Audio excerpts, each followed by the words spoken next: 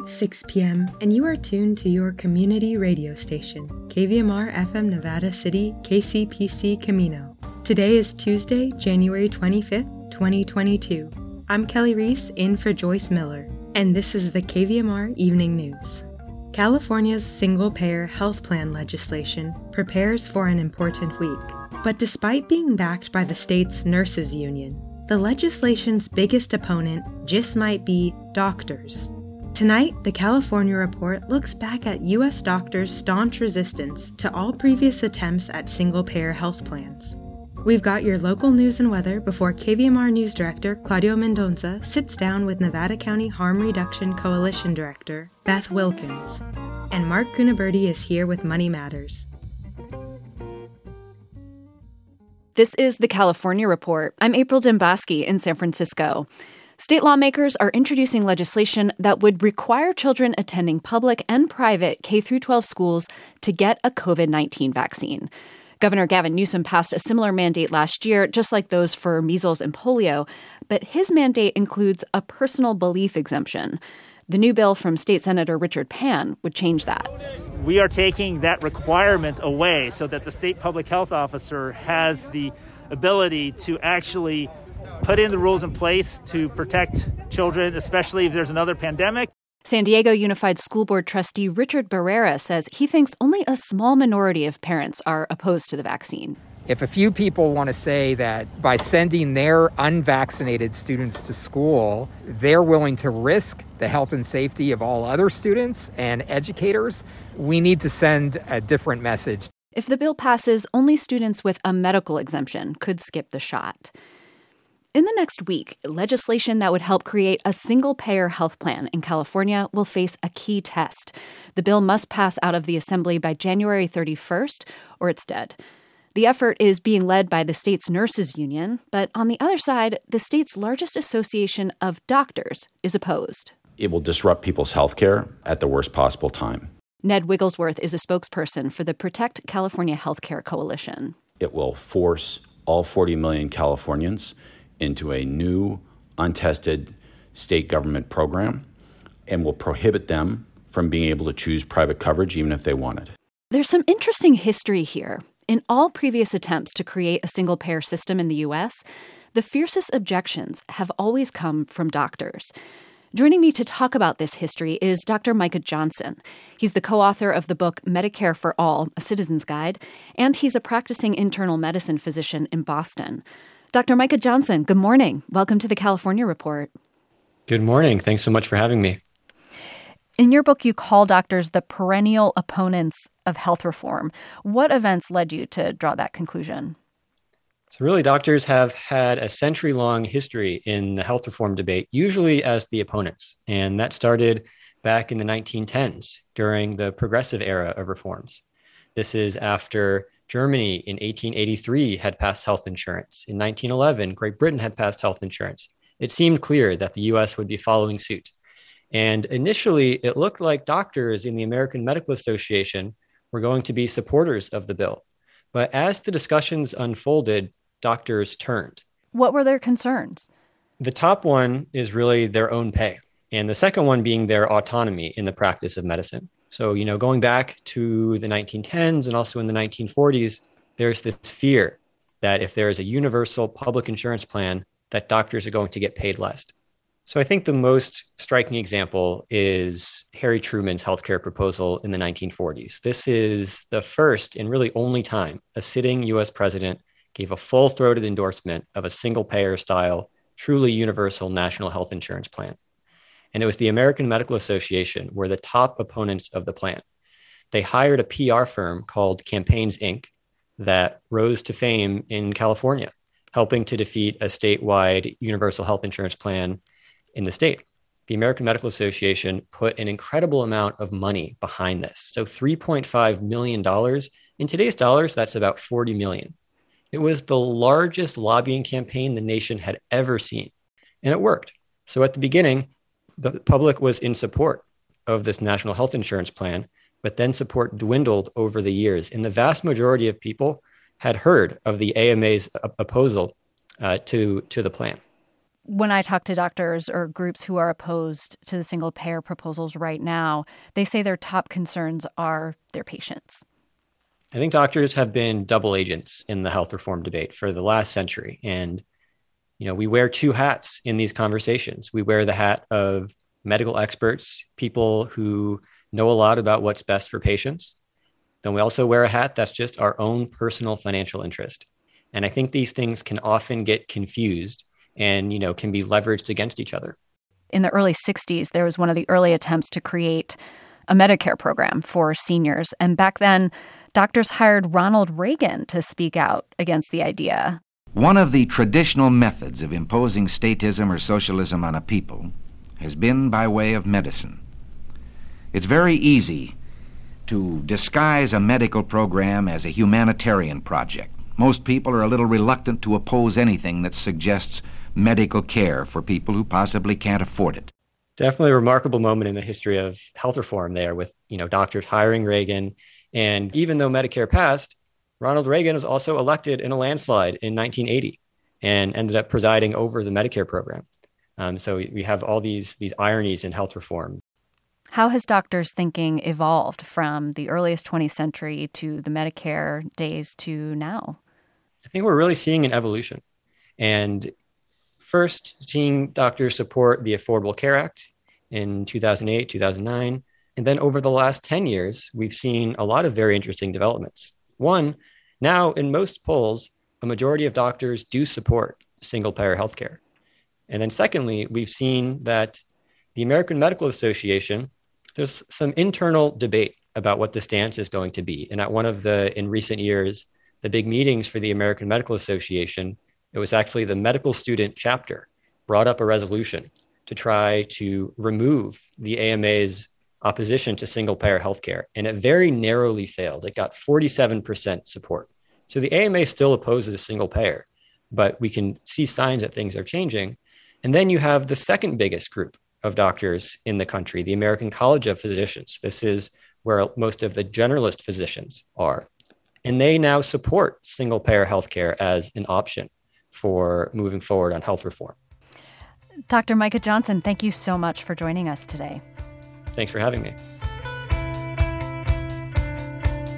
Support for the California Report comes from Paint Care, now with 800 drop-off sites in California where households and businesses can recycle their leftover paint. More at paintcare.org. Personal Capital, helping people take control of their finances with financial tools and objective advice from a fiduciary advisor, personalcapital.com, and Eric and Wendy Schmidt, whose philanthropy includes Schmidt Futures, focused on finding exceptional people and helping them do more for others together, on the web at schmidtfutures.com. And that's the California Report for Tuesday, January 25th. We're a production of KQED Public Radio. I'm April Dembaski. Thanks for listening. Now let's take a look at regional news. Nevada County Public Health reports 298 new confirmed COVID-19 cases today. Out of 13,713 cases since the start of the pandemic, 3,047 are active. 35 people are hospitalized, 6 in the ICU. The Office of the Nevada County Clerk Recorder and Registrar of Voters has temporarily shut its doors to in-person services after a group forced its way inside and pushed an employee, County Clerk Recorder and Registrar of Voters Gregory Diaz says in a statement, quote, "A group of recall proponents, displeased with our office's efforts to initiate a COVID-19 protocol and enforce a mask mandate, forcibly entered the Clerk Recorder Registrar's office lobby, demanding to know the status of their recall effort. They knew that our office was implementing a COVID-19 protocol, were asked to wear masks before entry and refused, and were offered alternative means to obtain our services but refused to take them. Rather than work with us peacefully, 3 proponents stormed our office, pushed an employee, and claimed that they had a right to appear in our office in person," end quote, the statement explains. Diaz continues that in his position, his duty is to maintain a safe and healthy work environment, free of harassment, intimidation, and threat of violence. Quote, "As the elected Nevada County Clerk, Recorder, Registrar of Voters, I have a duty to keep our guests and employees safe. Unfortunately, this means that we must close our lobby to in-person services temporarily. until our office can safely conduct business, end quote, Diaz says in his statement. Quote, unlike public meetings, the office of the clerk recorder is not a public forum. There is an expectation that all visitors treat others, including our staff, with respect and decorum, end quote. This from the Union of Grass Valley. Placer County's Board of Supervisors is set to address certain homeless issues in a vote today. The ordinance up for discussion will limit camping on county property and in fire-prone areas. The county estimates about 600 unhoused residents live in the county, and nearly 100 have set up camp in front of the government building in Auburn. The Sacramento Bee reports the ordinance would allow county and law enforcement officials to force the encampment to move so construction crews can break ground on a new Health and Human Services building in March. The Nevada County Historical Landmarks Commission announced an exciting bit of local history today. They recently discovered famed Mexican artist and muralist Diego Rivera came to Grass Valley and Nevada City in 1930. At the time, he was working on 2 murals in San Francisco, one at the San Francisco Stock Exchange Tower, the other at the San Francisco Art Institute. Interested in obtaining real-life sketches of miners in the mining industry for use in his murals, Rivera traveled to Grass Valley and Nevada City, completing 51 sketches, many while visiting Empire Mine. The Morning Union newspaper covered his arrival on December 7, 1930, mentioning him again in another article on December 10th. In 1997, the Getty Research Institute purchased the sketchbook, but it was only recently that the artwork was described in journal papers. The Nevada County Historical Landmarks Commission hopes to make more details available as they delve deeper into Rivera's time in Gold Country. Let's see what our regional weather has in store. For those in Grass Valley and Nevada City, tonight, clear with a low around 36. Wind from 11 to 14 miles per hour and gusts as high as 20 miles per hour. Tomorrow, sunny with a high near 61. In Truckee and Lake Tahoe, tonight, clear with a low around 14. Tomorrow, sunny with a high near 46 and calm wind. And in Sacramento and Woodland, tonight, mostly clear with a low around 36. Wind from 5 to 7 miles per hour, becoming light and variable after midnight.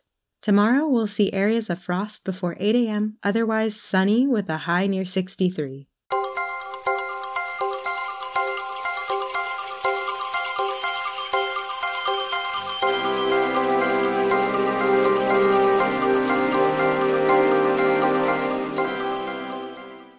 Up next, KVMR News Director Claudio Mendonza speaks with Nevada County Harm Reduction Coalition Director Bethany Wilkins. I'm speaking today to Bethany Wilkins. She's the director of the Nevada County Harm Reduction Coalition. Bethany, thank you very much for talking with me today. Yeah, no problem. Thanks for having me. What is the Nevada County Harm Reduction Coalition, and when was it formed? So we formed in the fall of 2020, kind of just a community response to the opiate overdoses we were seeing, directly more related to the fentanyl increase in fentanyl presence in local supplies.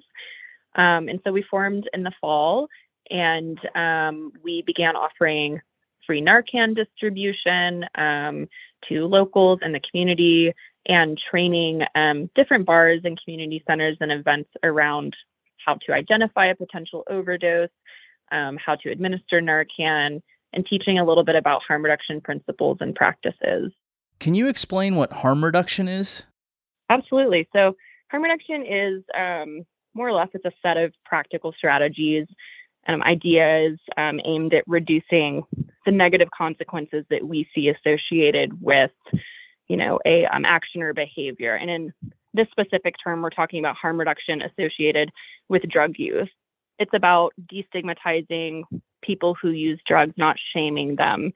If you do drugs, you're a bad person, right? Harm reduction is the opposite of that. It's about accepting people where they're at. It is about not shaming them. It's offering support and services to them when they're ready, if they're ready. What exactly is Narcan? So Narcan is the brand name for a drug called naloxone. It's a really incredible drug. It is an opioid antagonist. So what that means is it's going to bind to the opioid receptors in your brain, and it can reverse and block the effects of opioids, such as heroin, morphine, oxycodone, fentanyl. And so what that does is it blocks those receptors. It prevents more opiates from coming into the bloodstream.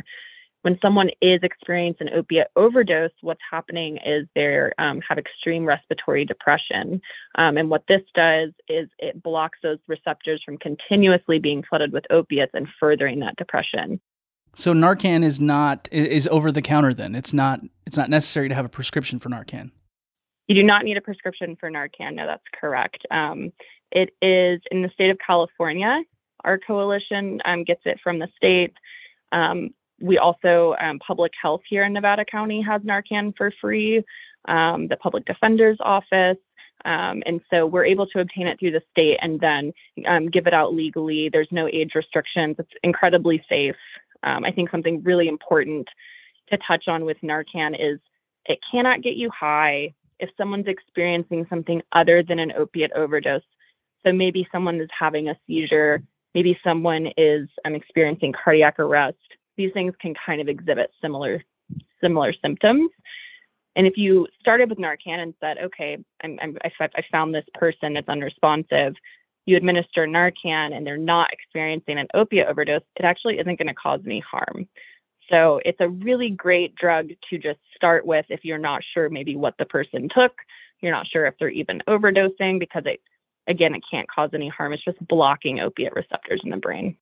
I think it's important to point out that not all opioid-related overdoses are caused by illegal drugs. Many are due to prescribed medicines. Right. If someone listening wanted to take the next step, wanted to carry Narcan and be trained on how to use it, what would their next step be? So that's a great point that, it's not just illegal drug use. If someone has like a pain pill that they've been prescribed and it's a extended release perhaps, and they forget they've already taken one, they take another, they could slip into overdose, right? So there's so many reasons why you should carry it. It's not just focused on illegal drug use. If you were local and you were wanting to get your hands on some Narcan or test strips, you can contact us a few different ways. We have a phone number that is a warm line. So you can text or call it. It's 100% confidential. We don't ask questions. We deliver to you, or we can meet up in Grass Valley or Nevada City. That number is 530-362-8163. And then we have a pretty strong Instagram presence. Our handle's at Nevada County Harm Reduction. And then we also just created a Facebook page. So we're on Facebook, and then our website as well is nevcoharmreduction.com. And that's all linked on our Instagram. And then if you text as well, we could send you the list of like Instagram handles and website information. I've been speaking with Bethany Wilkins. She's the director of the Nevada County Harm Reduction Coalition. You can contact them at 530-362-8163 or on Facebook and Instagram at Nevada County Harm Reduction. Bethany, thank you very much for your time. I really appreciate it. Thank you so much. Next up, Money Matters. Mark Cunaberti's here to walk us through the wild roller coaster ride the stock market's been on these last 2 years. How does today's market compare with crashes of the past? Stick around to find out.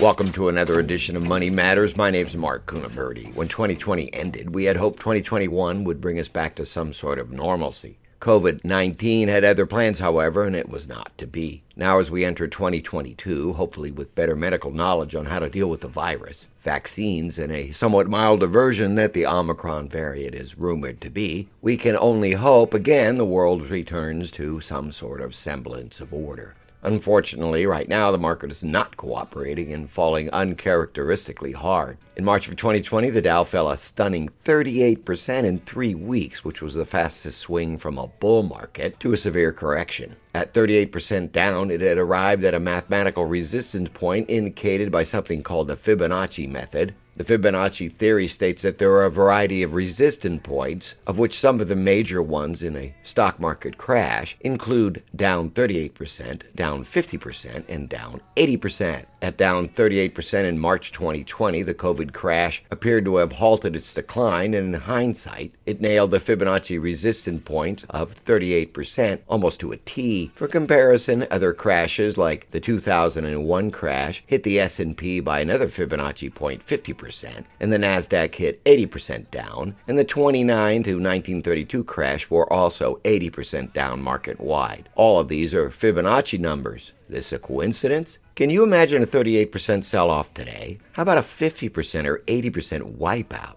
Anything is possible in the world of stock markets. Are you prepared for that kind of crash? Very few investors are. 2021 arrived, and early on the market started to bounce wildly with every new variant, new vaccine, and the latest rumors of government responses to COVID, which usually encompassed printing more money and giving it out. Although 2021 saw some scary sell-offs, it never witnessed the type of crash that occurred in March of 2020. The reasons for this are heavily debated, but it is thought the massive amount of money creation from all the rescue programs by the government to stave off massive economic damage from the shutdowns and COVID found its way into the stock markets, as money curation from the Fed usually does. Unfortunately, however, as a result, we are now witnessing another outcome of all this created cash, which is severe inflation. In order to stop inflation, the Federal Reserve will usually raise interest rates, which restricts the money supply and therefore slows the economy and probably puts a damper on the markets. The risk of a Fed tightening, which is raising interest rates, may be the cause for the current severe erosion in stock prices, as well as more shutdowns and the Omicron variant hitting businesses once again. No doubt the current fall is a serious event, already taking down the Nasdaq by over 12%, and some technology stocks in the Nasdaq, some popular names, are down 60 to 80% off their highs. Some analysts are calling for another 50% correction in the Nasdaq, while others say another 10% sell-off is in the cards for the market as a whole.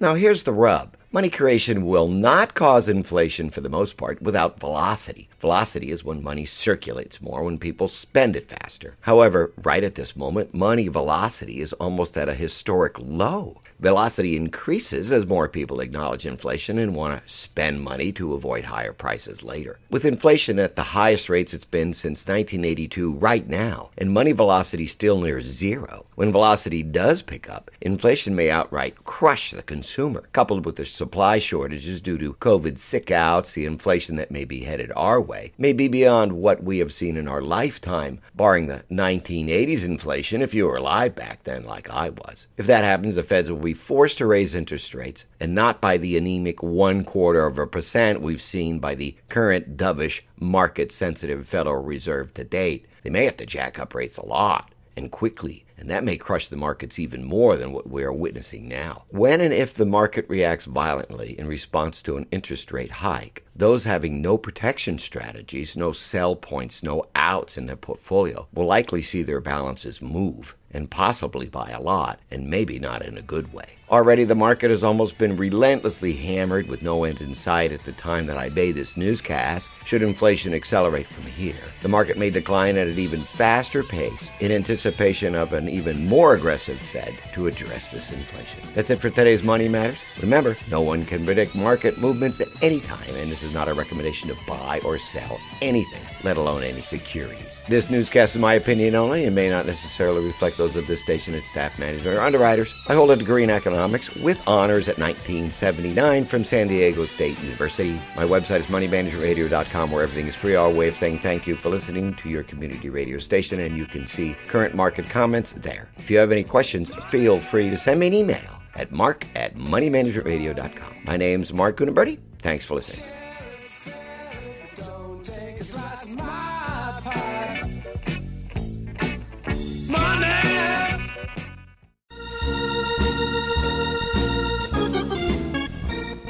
That's our newscast for this Tuesday, January 25th, 2022.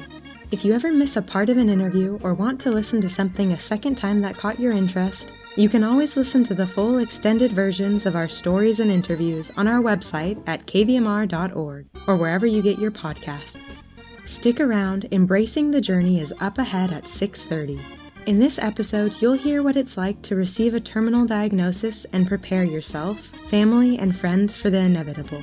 Lori Burkhart Frank interviews her own father, Ed Burkhart, who is living with terminal stage 4 bone cancer. Then at 7, we have Democracy Now! With host Amy Goodman. The KVMR Evening News is produced by KVMR News Director Claudio Mendonça. Thanks for listening to the news this evening. Joyce Miller will be back with you next Tuesday. I'm Kelly Reese, signing off.